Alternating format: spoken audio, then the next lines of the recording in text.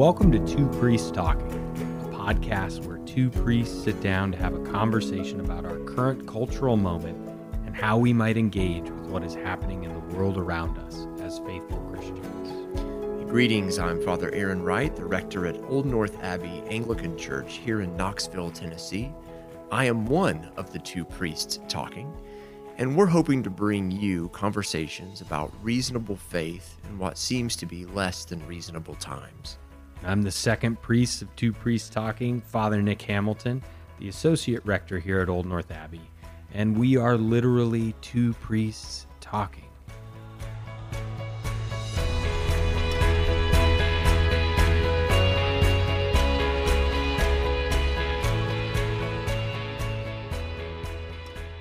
Well, good morning to you, sir.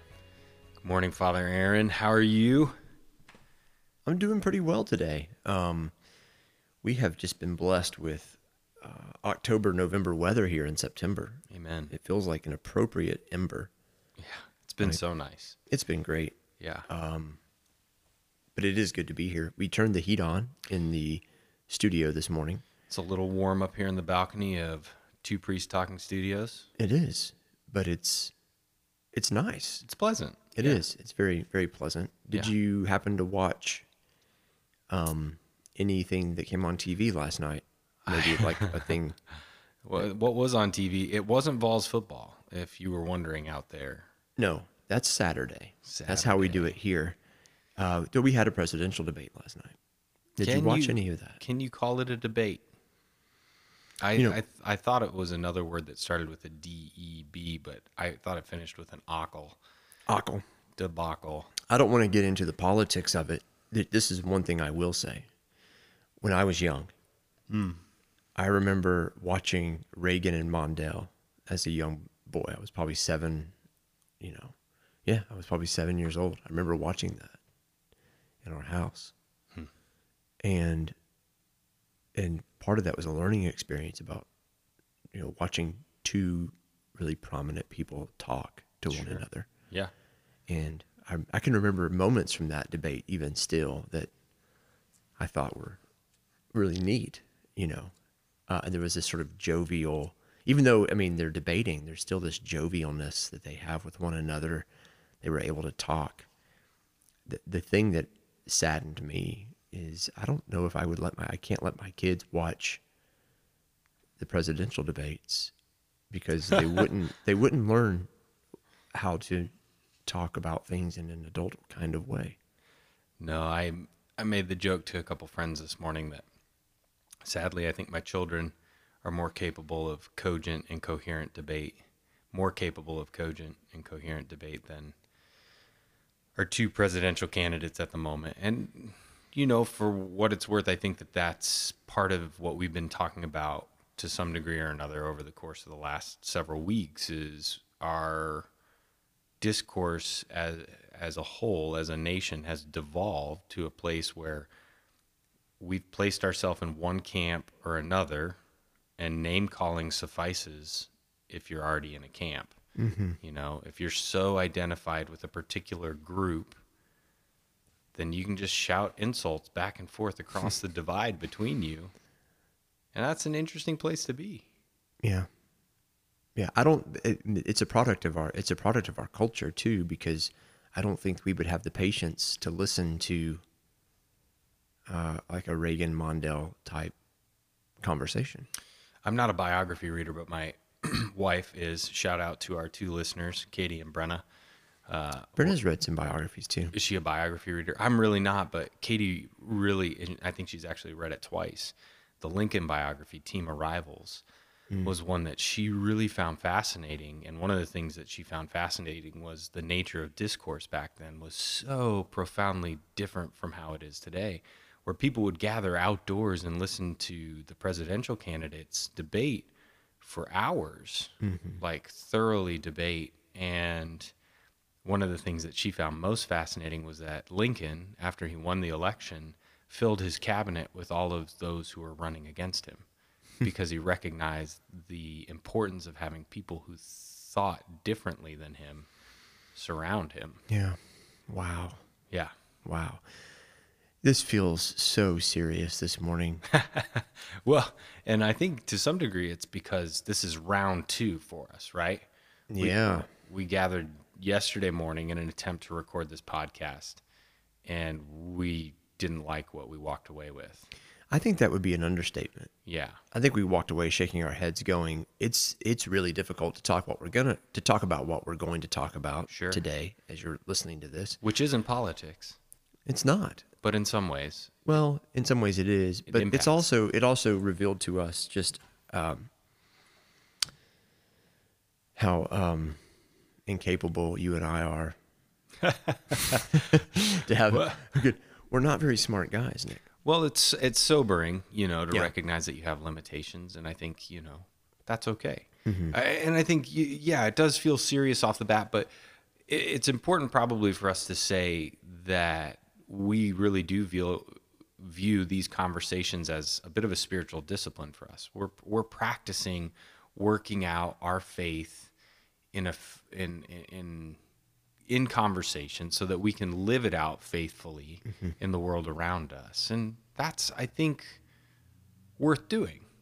I think it's worth having a conversation with a good friend, somebody who can push back on you. Do I need to get a good friend up here so I can do that? Yeah, probably. I mean, No, I love you. yeah, and vice versa. I Yeah, love you too. It's are- been a blessing. You are a dear friend. You're like in my top 20. Sweet. Yes. Napoleon Diamond. Yes. But you're right. And we had talked about this even earlier this morning as we were sort of processing coming up here and talking again, was that we don't approach this conversation as academic scholars Or philosophers. or philosophers. We are, as you say in your Literally.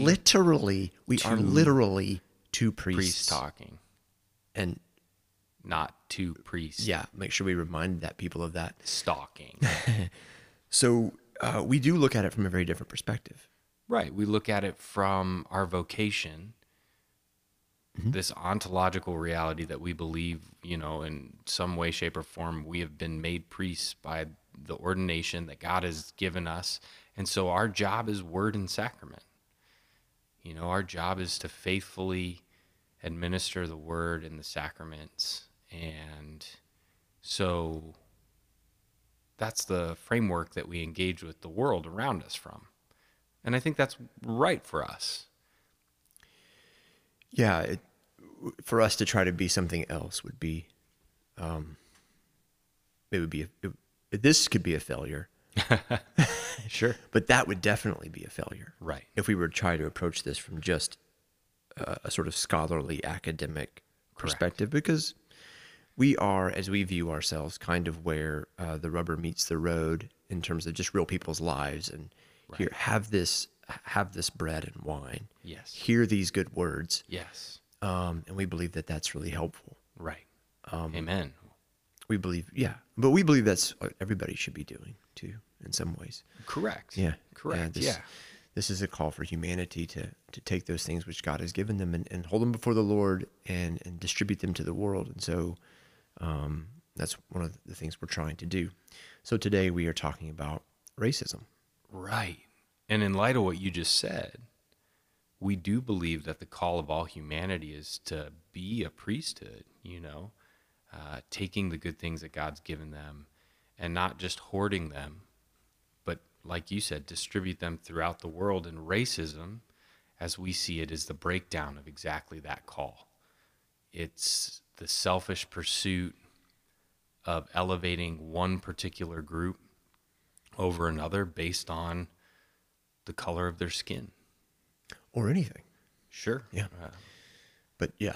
particularly within racism, the color of their skin. And so we want to talk today about racism, and we also want to talk in particular, again, as priests, not as academics or scholars, about cultural race theory and how we see some of that thought process impacting the world around us. Did you say cultural race theory or critical race Excuse me, critical race theory. Yes, critical race theory.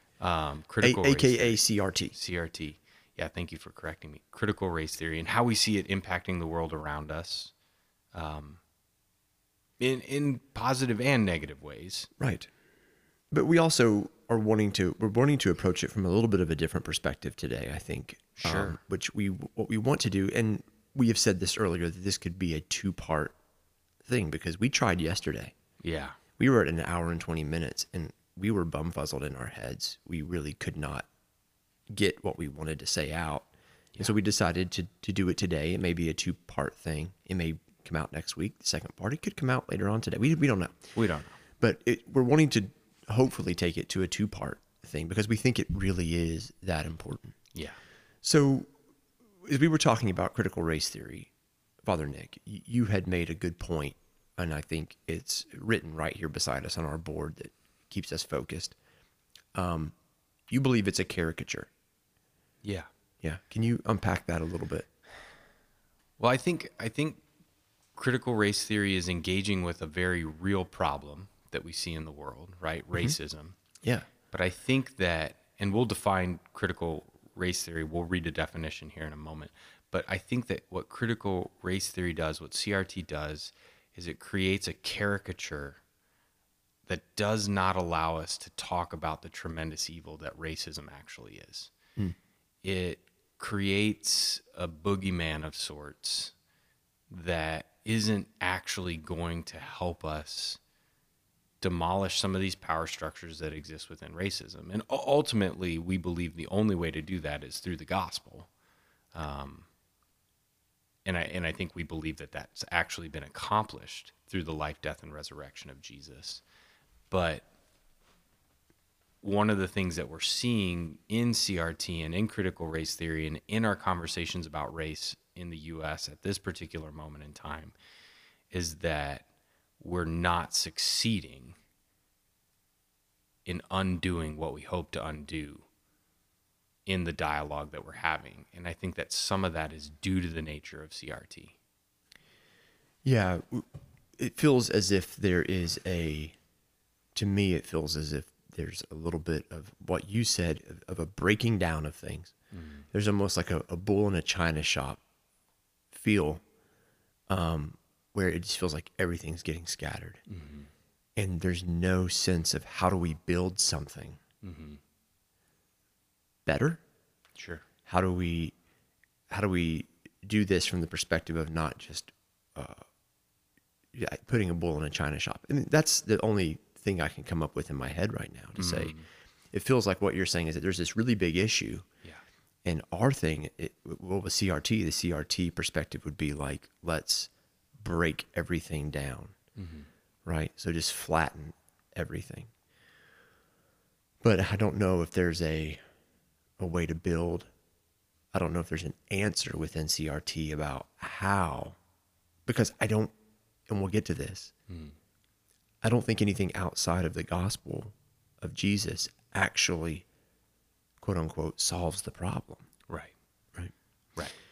Well, and you're right. You know, CRT is ultimately rooted in Marxism and postmodern thought, and its emphasis is really on deconstruction of particular power structures. And again, we're going to talk about this as priests, but deconstruction of power structures. And within CRT, the dominant power structure, as you look at it, is patriarchal white society that needs to be deconstructed from the top down. And that becomes difficult. And I think we'll go ahead and read, and we won't engage fully with this, but I'm going to go ahead and read a definition from the Encyclopedia of Diversity and Social Justice. And Sherwood Thompson gives us this definition of critical race theory. Wait, would you let me jump in real quick? Sure. Because we talked about how difficult this is to talk about. Yeah. I think this is important. Before you read that definition, Yeah. I want to hit on just a personal thing. I think when you said that, I want to know how you felt when you just had to make that statement about it's the breaking down of a white patriarchal system. Sure. Yeah. Tell me how you felt saying that. Because I'm a white male. Yeah. Who's a priest. Yeah. You know, you could even go one further and say the religious power structures, etc. this is an honest answer, and I've said this to several other people. If I am the problem, I do not have any difficulty with engaging with change that needs to come. So that's a personal statement. Like, if I'm the problem as a white male and there's something that I can legitimately do to change the existing structures in such a way that racism ceases to exist, then please tell me how to do it. And by the grace of God, I will step into that role faithfully, knowing that this is ending racism is gospel work. Absolutely. And so I don't have a problem with being rebuked and even needing to spend time on my knees in repentance and asking for forgiveness, should that be necessary of me. And I've really wrestled with what does lament look like for me as a white male as we engage with the violence that's been perpetuated against unarmed black people over the last few years. What does it look like for me to raise my voice in lament and solidarity with my black brothers and sisters? How do I help them in this time? Mm-hmm. What does it look like for me to care for them? How do I shepherd our parish through these issues? Sure. So I feel frustrated to some degree Mm-hmm. with this idea that it's a white patriarchy that's the problem. And that could be sin in me, pride. I don't know. Maybe I need to be more, maybe I need to embrace more humility. But I also think that that's what I mean by a caricature. I think we've chosen the white patriarchy because it's an easy target and it's a prominent target. But even if we demolish the white male power structures in Western, in the Western world, we're not going to solve the problem of racism. And that is the difficulty that I have with critical race theory, kind of at its most basic form. Mm-hmm. It's a shadow game. It's like that game that you see street magicians play with the cards. Which card is it? And they shuffle them all up, and you think for sure which one it is, and they've got you. Mm-hmm. And I think that that's a big part of where we're at, is we've bought into this idea that if we can just undo this and do this instead, then the world will be fixed. So that's a long answer to your question, Aaron. No, but I think it's important because I sensed that when we were talking yesterday, and when you were saying those words, those exact words, part of me was going, and this may be one thing if we talk about D'Angelo's book. Sure. Right? White fragility. White fragility, why it's so hard for white people to talk about racism. Sure. It's precisely that thing, because I don't know, you and I, we don't know what we can and can't say. Sure. How do we speak about it?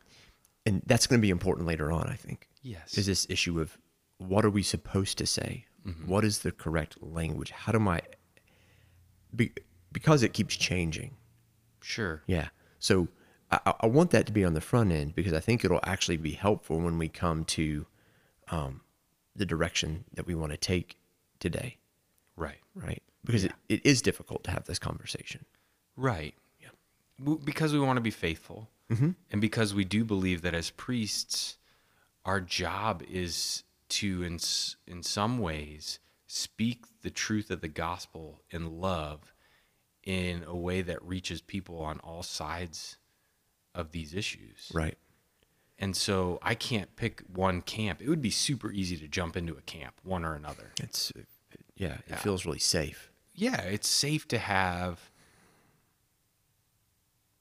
it's safe to have people have your back. But you look at the Psalms, and I think that the thing that is fascinating to me is David was constantly hunted, and yet 100% certain that he was in the hands of God. And I think that that's one of the things that even as we enter into this, I've kept coming back to Paul's words at the beginning of Galatians. If I was in this to serve man, I would have gotten out of it a long time ago. But I recognize that my call is to serve the Lord. And so I'm not afraid of the repercussions. And he said that. I'm afraid. I think, we joked, we're afraid that Brenna and Katie might cancel us. Yeah, they may cancel us. They may. But yeah, so thanks for asking that question, Aaron. No, I think it's important. Yeah. It makes it a little bit more personal instead of just an idea that we're talking about. It really does resonate within us, the difficulty of talking about what we're going to be talking about today. Sure. But yeah. I interrupted you, and you Well, were yeah. you were in the middle of giving a definition of racism by CRT, or defining critical race theory for us. So go ahead. Yeah, and I actually have two of these here, and I'm going to lean on the first one. But critical race theory, and this is a definition given by Sherwood Thompson in the Encyclopedia of Diversity and Social Justice. Critical race theory is a scholarly and political approach to examining race that leads to a consequential analysis and profound understanding of racism. It argues, as a starting point, that the axis of American social life is fundamentally constructed in race. As a result, the economic, political, and historical relationships and arrangements that social actors have to institutions and social processes are all based in race.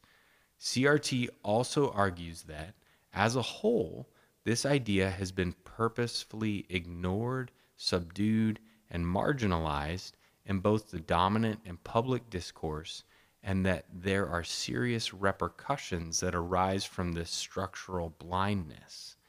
One of the most important tenets of CRT is the assertion that race is socially constructed, yet it denotes explicitly and implicitly how power is used and appropriated in society. And that's where I'm ready to take a nap. Do you want to take a nap? Yeah, I mean, after you read something like that, it's like, I'm just ready to take a nap. Can you read that one more time? I will. I fell asleep. I will fall asleep Halfway through. But I think there's a lot in this. But if I was to boil it down, just for the sake of you guys who are listening, the assumption here is that everything is or has to do with race. Yeah, everything. Everything has to do with race, even though race is a social construct. The argument being that it's a social construct in order to keep particular races in check while allowing other races to enjoy power and mobility within a system that they have created. That system involves this idea of race. And as a result of this idea of race, it allows for the elevation of particular peoples over other peoples. And that would be my basic breakdown of it. And that extends itself throughout all of society, Right. from business to politics to religion, etc. Right. There's no corner that's not untouched. Yes. If you hold this viewpoint. So everything, what you're saying, what CRT is saying, as I hear you correctly, is that everything is based on race. Right. Right.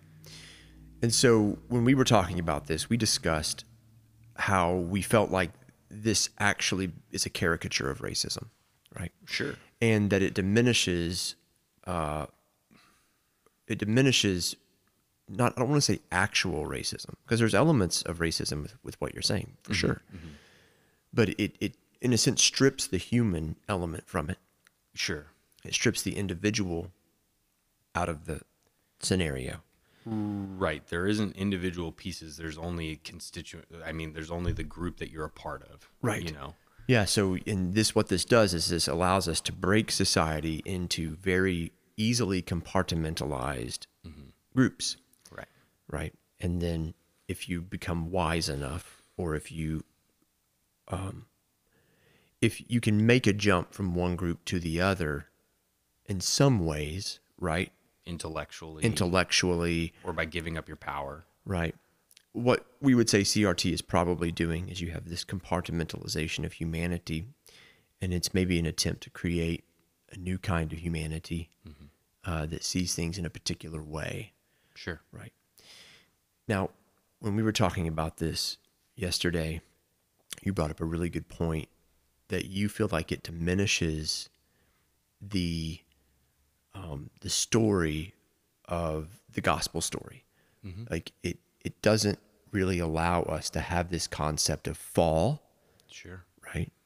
This concept of, well, creation first, fall, redemption, and new creation, which is the Christian, for those of you who are listening, this is the Christian grand narrative.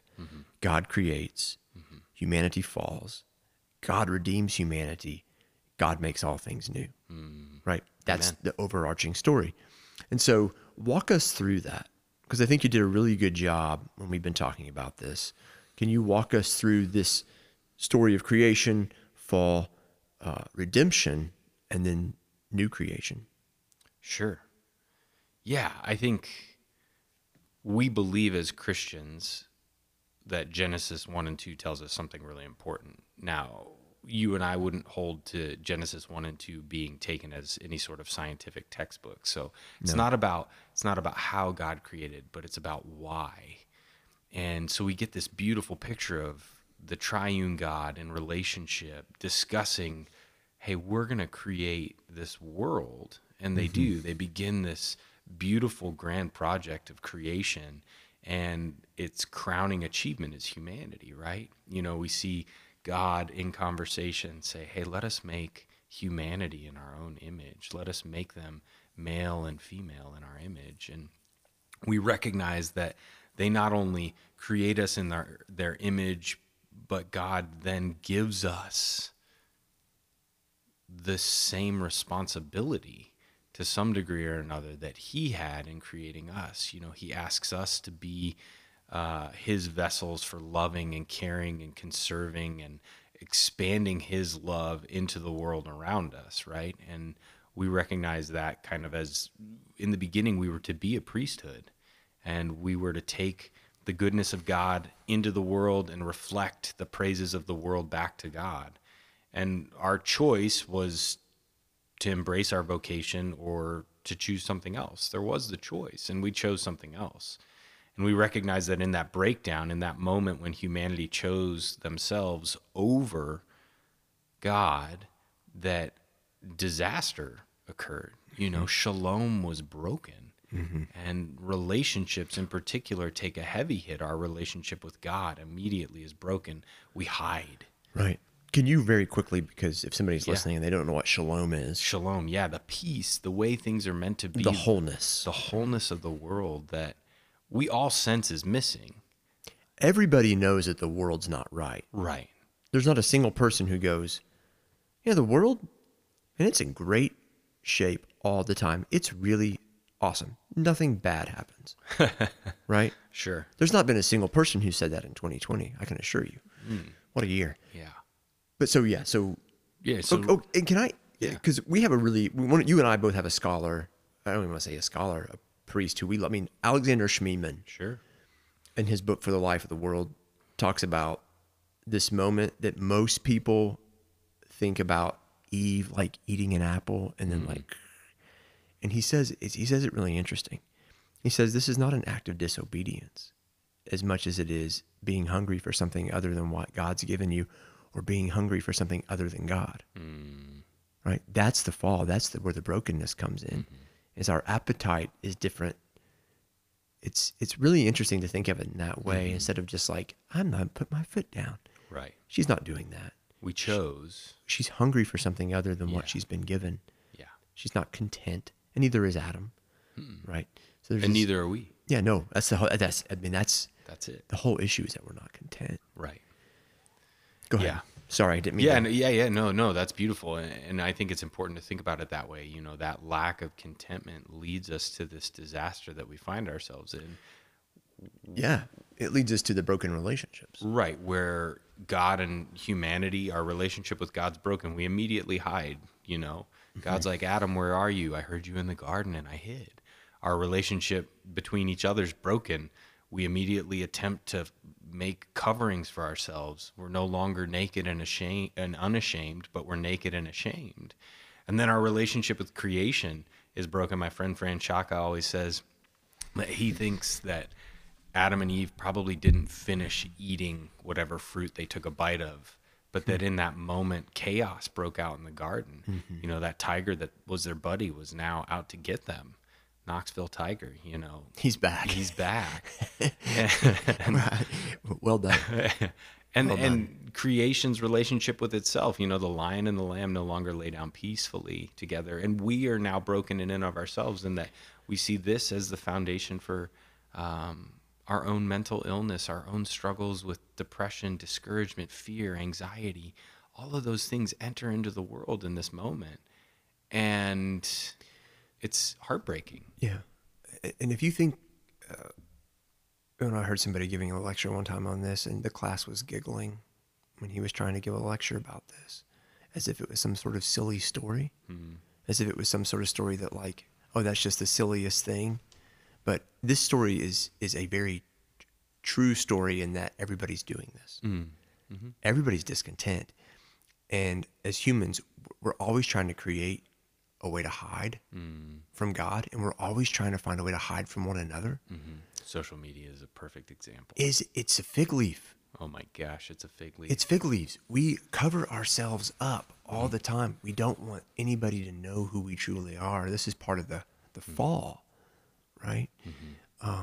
It's even why it's so difficult to talk about this, racism. Yeah, because I have to take leaves off. Yeah. You know? Oh, I have to take leaves off, and I'm afraid of what I might say and who might see me in what particular way, because I recognize the bias and the sinfulness of my own heart. I wouldn't embrace the label racism, but I need Jesus every day, you know. Yeah. 100%. Yeah. Lord, take the fig leaves off. Yeah. Yeah. So we do this all the time in society. We just don't realize we're doing it. Right. But we're always eating from that tree of the knowledge of good and evil. We're always learning more evil. You know? Yeah, and redefining good. Yeah. That's one of the fascinating things. Yeah. Yeah.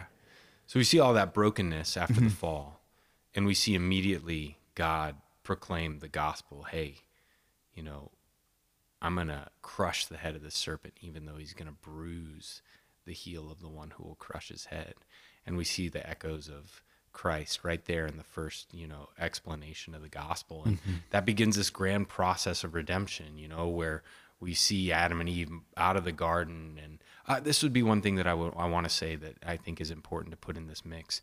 You know, we see God create in his own image, right? And then in Genesis 5, something fascinating happens where we read that once Adam, I forget how old he is, once Adam's a particular number of years old, he fathers a son named Seth. And the language there is fascinating because it says, and he fathered Seth in his own image. A broken image. A broken image. And that's crucial to our understanding of what we're talking about today, because that's part of this redemption process, is God is restoring his image in us through Christ. And that's what we believe. So, you know, you have this huge story arc. You know, Scripture is the story of redemption. And we know the end is new creation when God brings heaven to earth and our home is with him, and people from every tribe, tongue, and nation sing, you know, holy, holy, holy is the Lord God Almighty, who was and is to come. But we're not there yet. So we recognize that I obviously fast forwarded through the cross and all sorts of stuff. Well, but it's important to bring up the Jesus part is important, Nick. Yeah. Yeah. I'll talk about it. Yeah, go ahead. Sure. Yeah. I don't want to steal it all. You know, so the beautiful thing is that Jesus comes as a full image of God. Right? So God does something unique. He sends the God-man. Right? Yeah. Wow, what a beautiful thing. Who then is able to restore the image of humanity back to its proper place.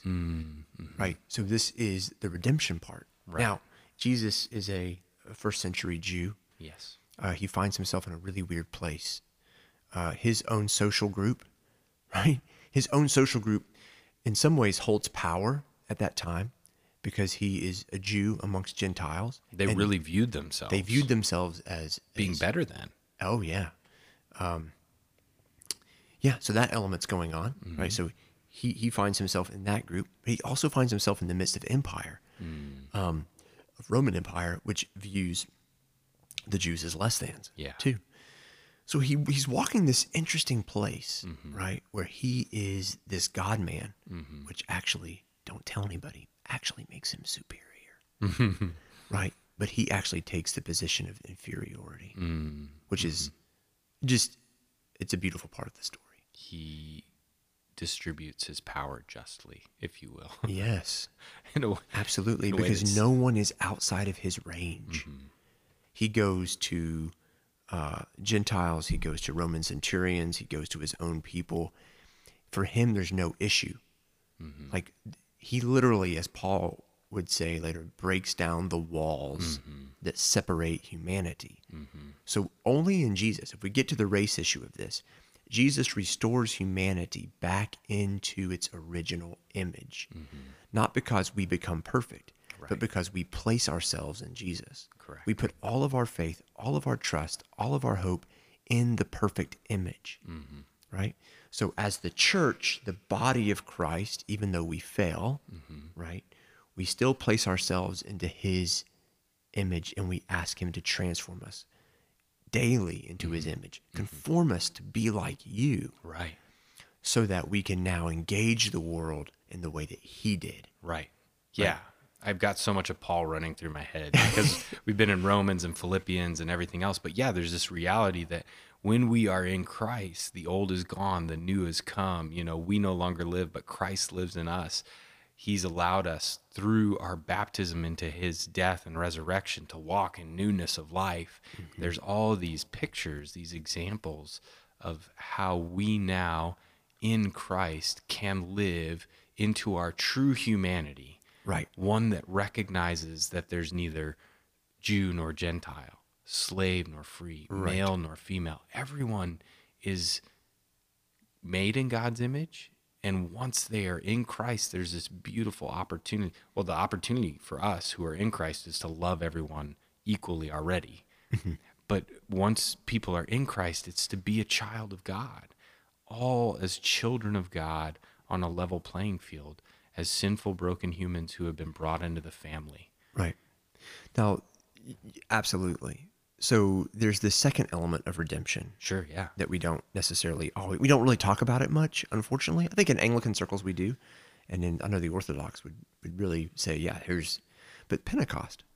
So Pentecost is unique in that what it does is, and we'll get to this probably in episode 2 more, but Pentecost is actually the filling of the human, the broken human, with God's very spirit, so that it can be an image bearer, Yes. right?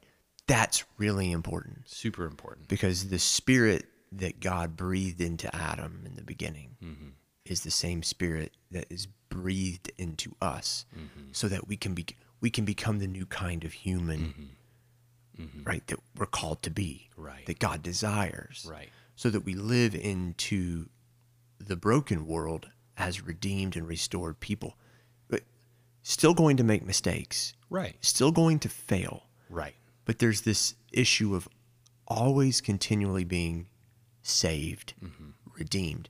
Work out your salvation with fear and trembling. I am saved. I'm being saved. I will be saved. Right. We did that in unison because I knew where you were going. Yeah, yeah. Amen.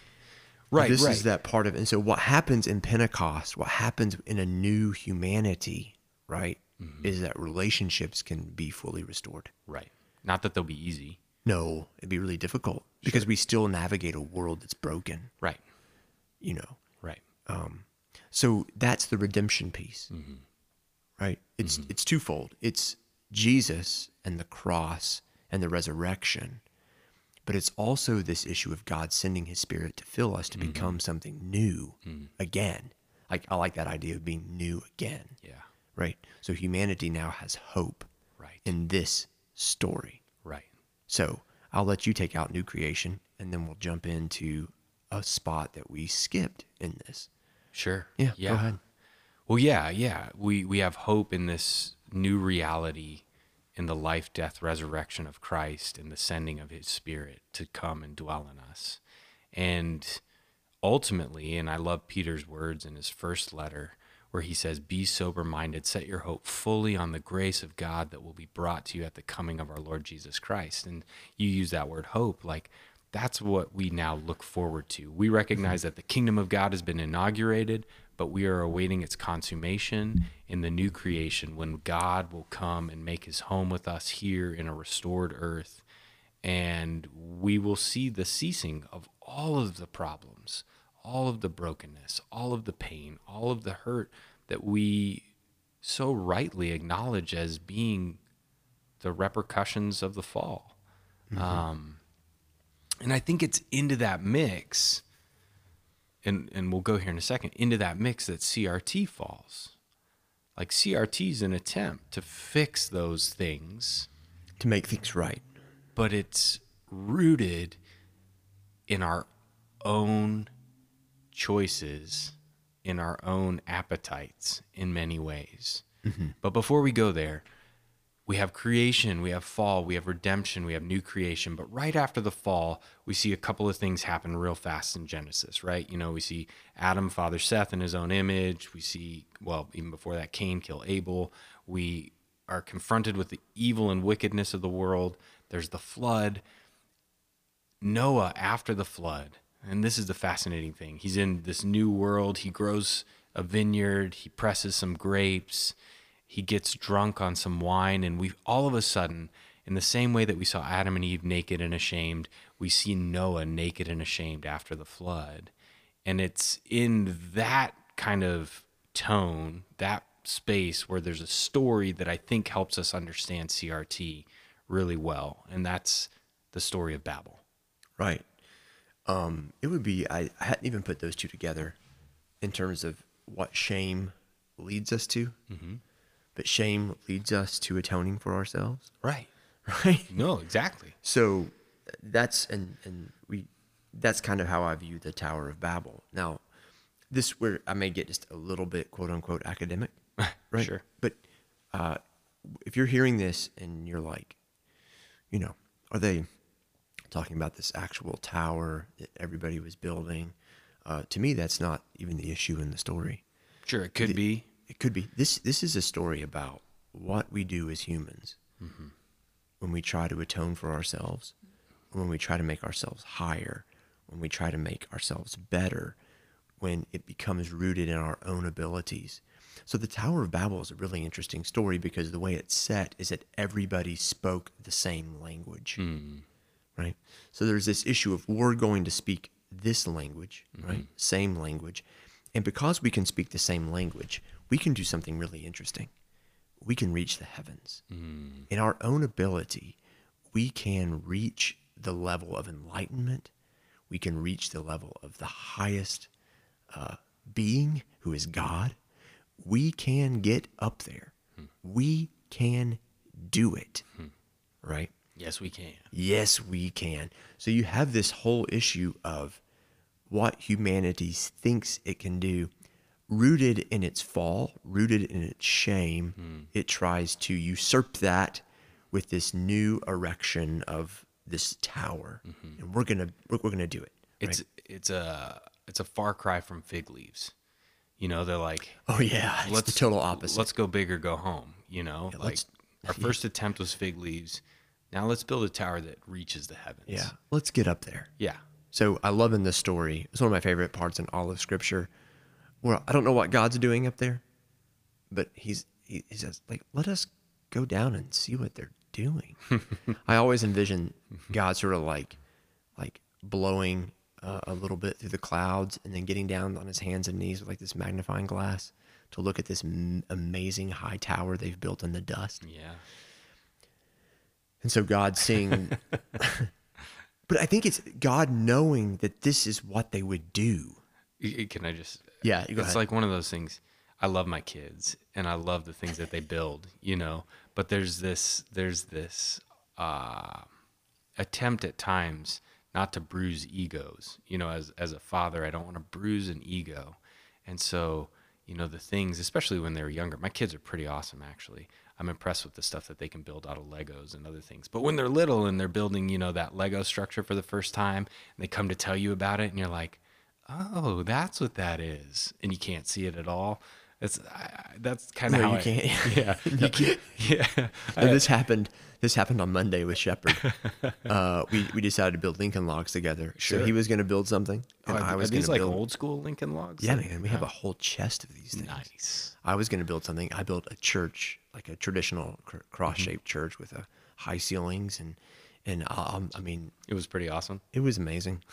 It was beautiful. Yeah, we'll keep that in mind for our expansion. And he built this. I mean, it probably stretched 8 feet. It was like Legos laying down. Yeah, He had like roofs laying on the carpet with windows on top of them. yeah. And he had this whole story about how awesome it was.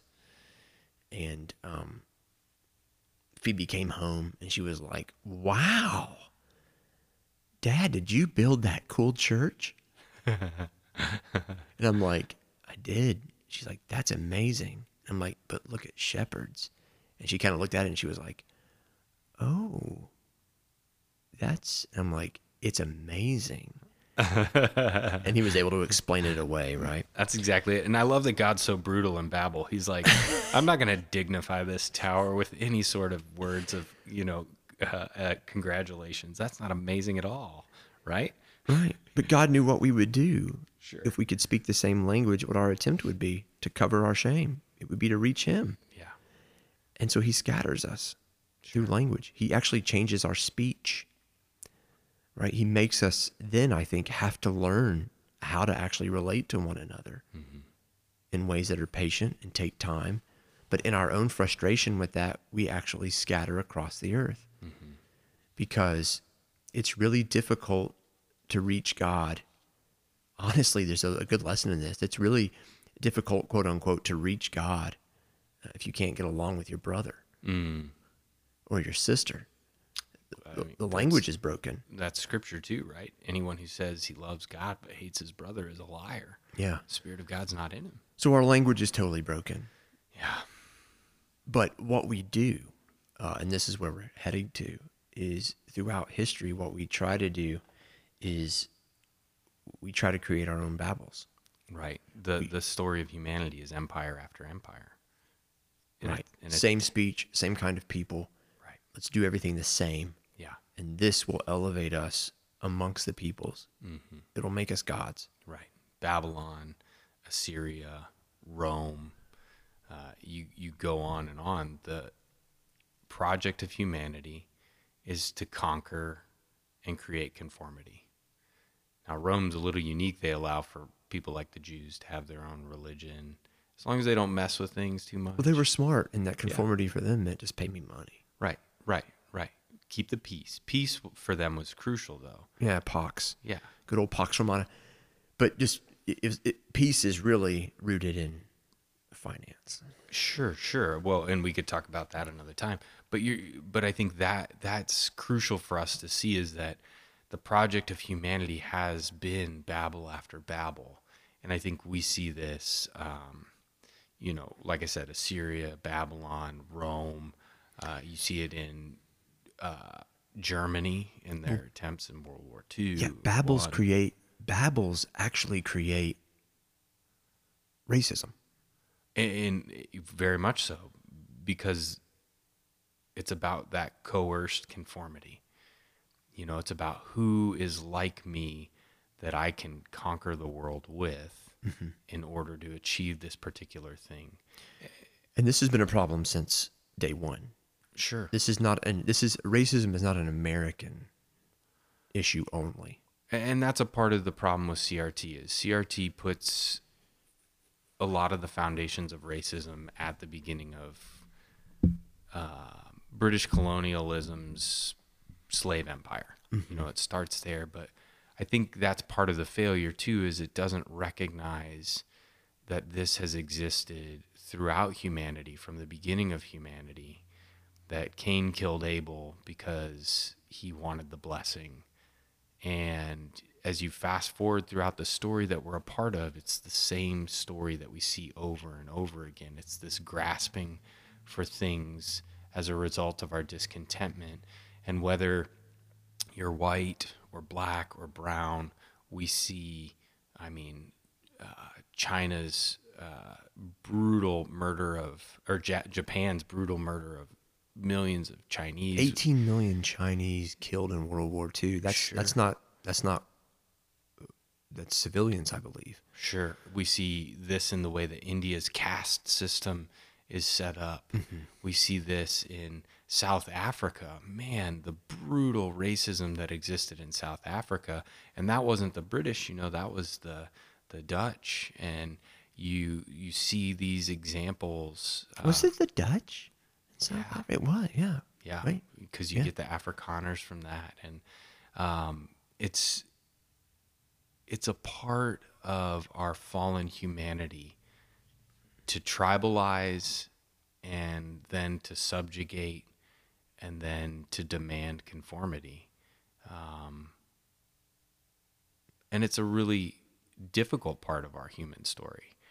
It's not something that can be glossed over. In the U.S., with our Trail of Tears and the way that, we really, there's no way to romanticize what we did as a nation, but demolished the native peoples who were here before us. And even the way that we treated many of the Mexicans who were here. And racism's a real issue. It's huge. And I think that it's a real issue that needs to be addressed, but it needs to be addressed faithfully. And I think... And can I just, for the sake of... Yeah, do it. Push back or whatever. No, I'm not pushing what back. I want to bring one of them Yeah. up because I think it's important. Was how the Vikings destroyed Ireland. Sure. Because, well, I love Ireland. Yeah. Sure. That kind of frustrates me. The Vikings destroyed Ireland and the British Isles and everything. Yeah, when we were there last year, it was like, we saw ruins of churches that would have been during that. Yeah. So that just wanted to get that out there because just a little shout out to Ireland. Right. Well, and I think that that's part of the problem is critical race theory as it's practiced and understood today is ahistorical. And it does not take into account all of human history and the violence that has been perpetuated by humans against other humans because of race. Forever. Yeah, because of tribe, between, inside of the races, different tribal, and Israel's a perfect example of this. Way back in the story of the Old Testament, Israel was constantly at war with itself because there were 12 tribes and the tribes would get ticked off at each other. So this is an example of their own people fighting with each other. And while critical race theory has gospel residue in that it acknowledges a problem that the gospel addresses, racism, it also does something that we as faithful Christians and even faithful students of history probably shouldn't do. And I think that what it does is in its attempt to redistribute power from those who are oppressed, from those who are oppressors to those who are oppressed, it creates the same problem it's trying to solve. Yes. And that's a big thing to unpack in the time that we have left. How much time do we have? We're sitting at 50 minutes. So I'm wondering if we pause here to some degree and ask this question that we can then answer in our next episode. Is CRT a solution, or is CRT simply resurrecting Babel once again? It's a great question. And I think as we get into it in the next one more, hopefully, as you're listening, Brenna and Katie. Mm-hmm. Thanks for listening, you've ladies. Been, your ears are just tingling to know the answer. Right. And I think, it's a good question. And I think next time we can even address some more particularities in the U.S. in terms of our history that have led to critical race theory being embraced the way that it has, especially in regards to the plight of Black Americans in the U.S. And we have some stats that we want to unpack because I think it's important to be generous. Yeah, towards CRT is trying to fix something that it sees broken. Right. Right. Clearly broken. Yeah. But the question is, how is it trying to fix that? How is it trying to remedy?